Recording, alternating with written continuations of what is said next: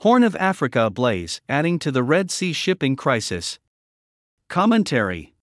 Much of the Horn of Africa, Somalia, Ethiopia, and Sudan was ablaze with conflict in February 2024, just as the Yemen crisis, just across the Red Sea, was also jeopardizing the security of one of the world's most important trade routes through that sea and the Suez Canal. The civil war in Sudan was showing no signs of abating, and neither was the conflict in Somalia, from where Iran was relaying aid to the North Yemeni groups that had been harassing Red Sea shipping. Meanwhile, Ethiopian Prime Minister Abiy Ahmed Ali lost perhaps the last glimmer of support from Western powers when, on January 29, Ethiopian National Defense Force troops entered the town of Marawi, in the North Gajam area of the Amhara. There, they executed 100 unarmed civilians, leaving their bodies littered through the streets of the town. It was not the first time this had happened in the area.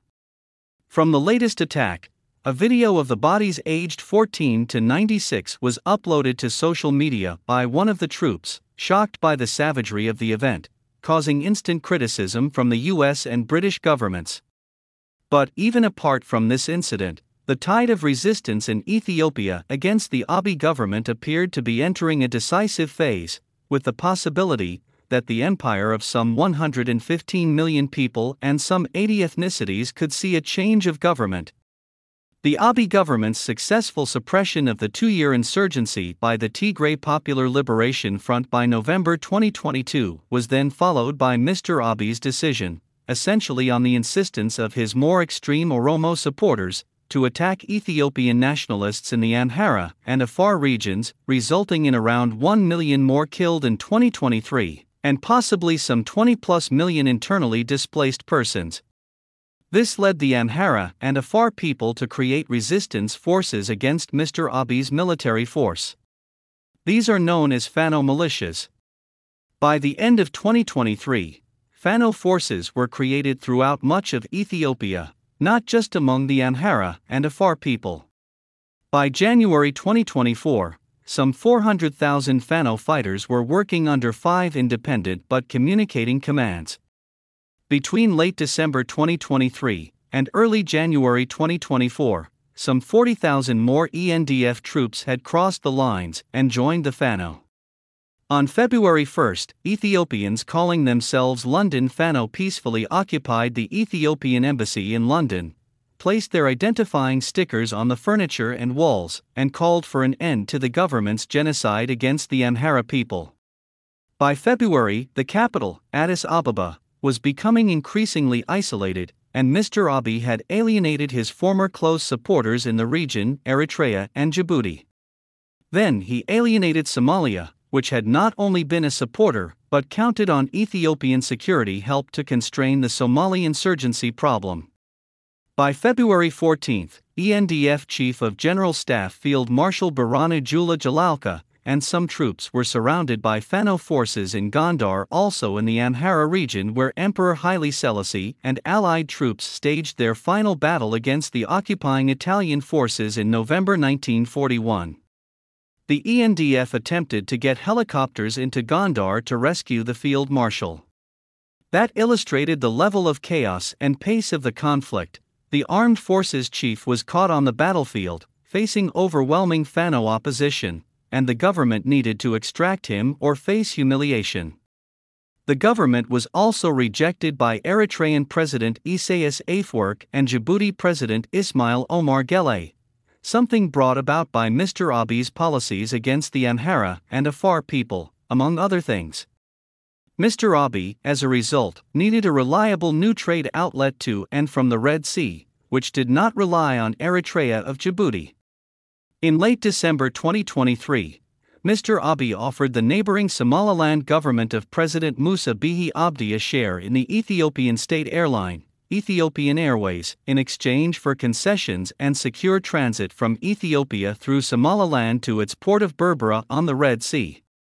This amounted, in some respects, to recognizing the sovereignty of Somaliland, which had separated from its brief union with Somalia. Significantly, the port of Berbera is run by the Dubai company DP World. But the initiative alienated Somalia, meaning Ethiopia now had alienated most of its neighbors, Eritrea, Djibouti, Somalia, and Sudan. This also indicated that Addis Ababa, under Mr. Abiy, was straining its relationship with Turkey, which had provided the Abiy government with advanced unmanned aerial combat vehicles, which were of significant help in defeating the TPLF forces. Indeed, the ENDF now relies exclusively on Turkish UCAVs and has discarded the Russian and Chinese systems, which had proven ineffective. Turkey, however, was moving strategically to control the tenuous governance of Somalia and had a major military position in the capital, Mogadishu. So Mr. Abiy's ability to mount a successful defense of his government in the internal power struggle now underway is in question. However, Turkey's rivals in the region, Saudi Arabia and the United Arab Emirates, were still supporting Mr. Abiy. But both were also committed to working with Eritrea and Djibouti, which have important littoral territory on the African side of the Red Sea.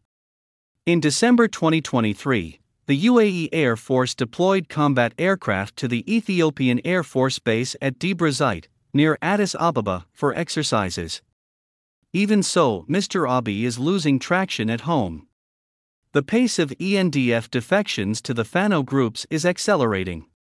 The Fano groups are increasingly gaining a political focus with very specific objectives, including the restoration of a government that would honor the August 6, 1974, draft constitution, which was introduced by Emperor Haile Selassie I when he was overthrown by the pro-Soviet Derg in 1974.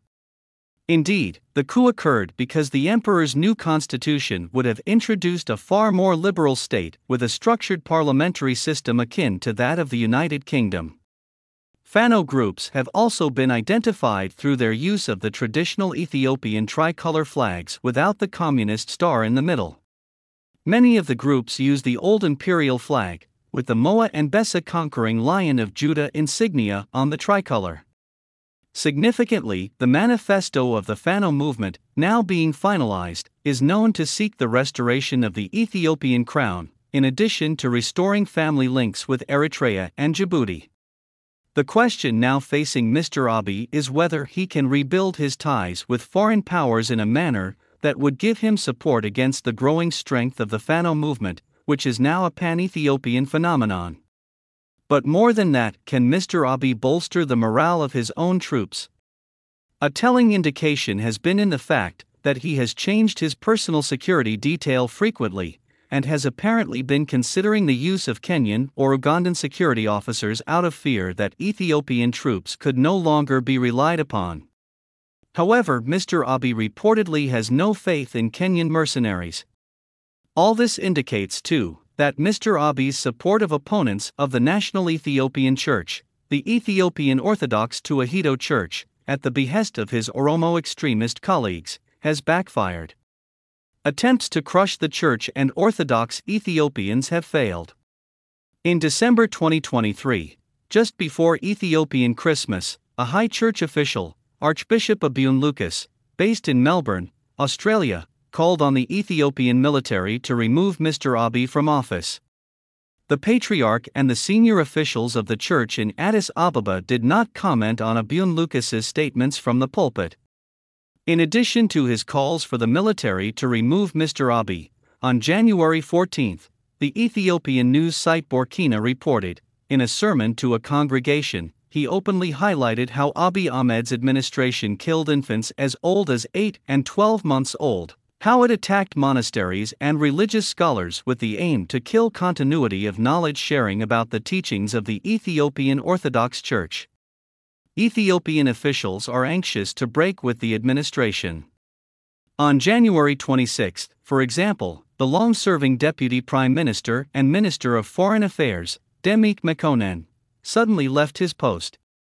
He had also been the third vice president of the ruling Prosperity Party. He was immediately replaced by another party loyalist, Temesgen Tiruna, Director General of the National Intelligence and Security Service. The departure led to a shake-up in the cabinet. Tay Atski Selassie became Minister of Foreign Affairs, Mex Daba became Minister of Health, Redwan Hussein became the new head of NISS, and Taijist Hamid became the new director of the Information Network Security Administration. Gaduan Dargachu, who had been National Security Advisor to Mr. Abiy, quietly quit the government in 2023 and was under government-imposed mobility restrictions for opposing the government's state of emergency in the Amhara region. But Mr. Gadu was, in early 2024, quietly allowed to leave for Belgium, ostensibly to pursue an academic life. However, he left Belgium for the United States in February 2024. Meanwhile, the Amhara region state of emergency he opposed earlier in 2023 was extended by Mr. Abiy in early February for a further 4 months, even though it was no closer to achieving its goal of disarming Fano. Now it appeared that Fano was disarming the ENDF.